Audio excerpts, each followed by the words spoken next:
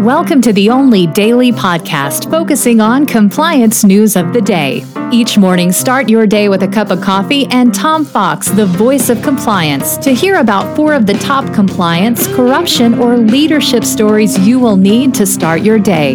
The Daily Compliance News is a production of the Compliance Podcast Network. First, a word from our sponsor.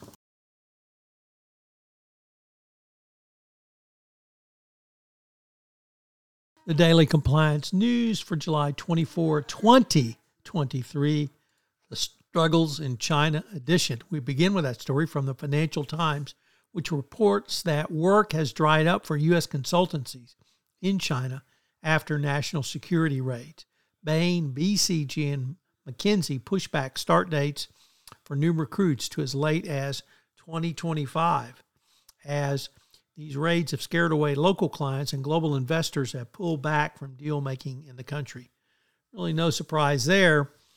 Bain, for instance, is telling China hires to wait to at least 2025 to start their jobs. So the attacks by China in form of national security raids are certainly having their desired effect of closing off Western businesses in China. Next up from Bloomberg, the department, the GOP, released the FBI report on purported Biden corruption in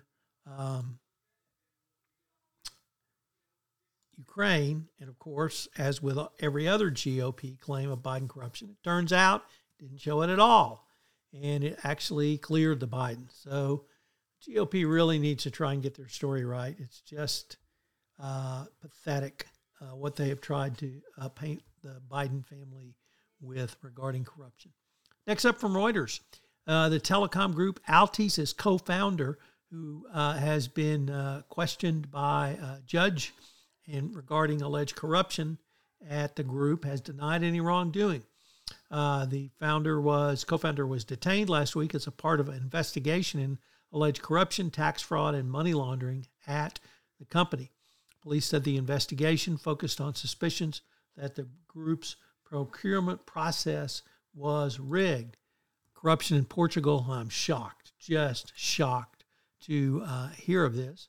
This is going to be one of the biggest corruption cases in recent memory in Portugal, so it's going to be interesting to see, and we'll certainly follow it on the Daily Compliance News. And our final story comes to us from the Wall Street Journal, Risk and Compliance Journal.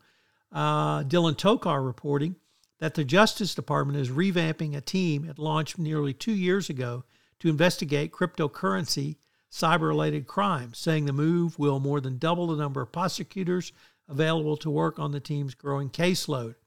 The team will get a new leader, and there will be more prosecutors moved into position to take on these crimes. I can only say when the DOJ moves more prosecutors into an area, one thing you can be assured of, that there will be more prosecutions in that area because work expands out to the amount of time you have to do it, plus the number of people you have to do the work. So expect more cyber enforcement from the DOJ.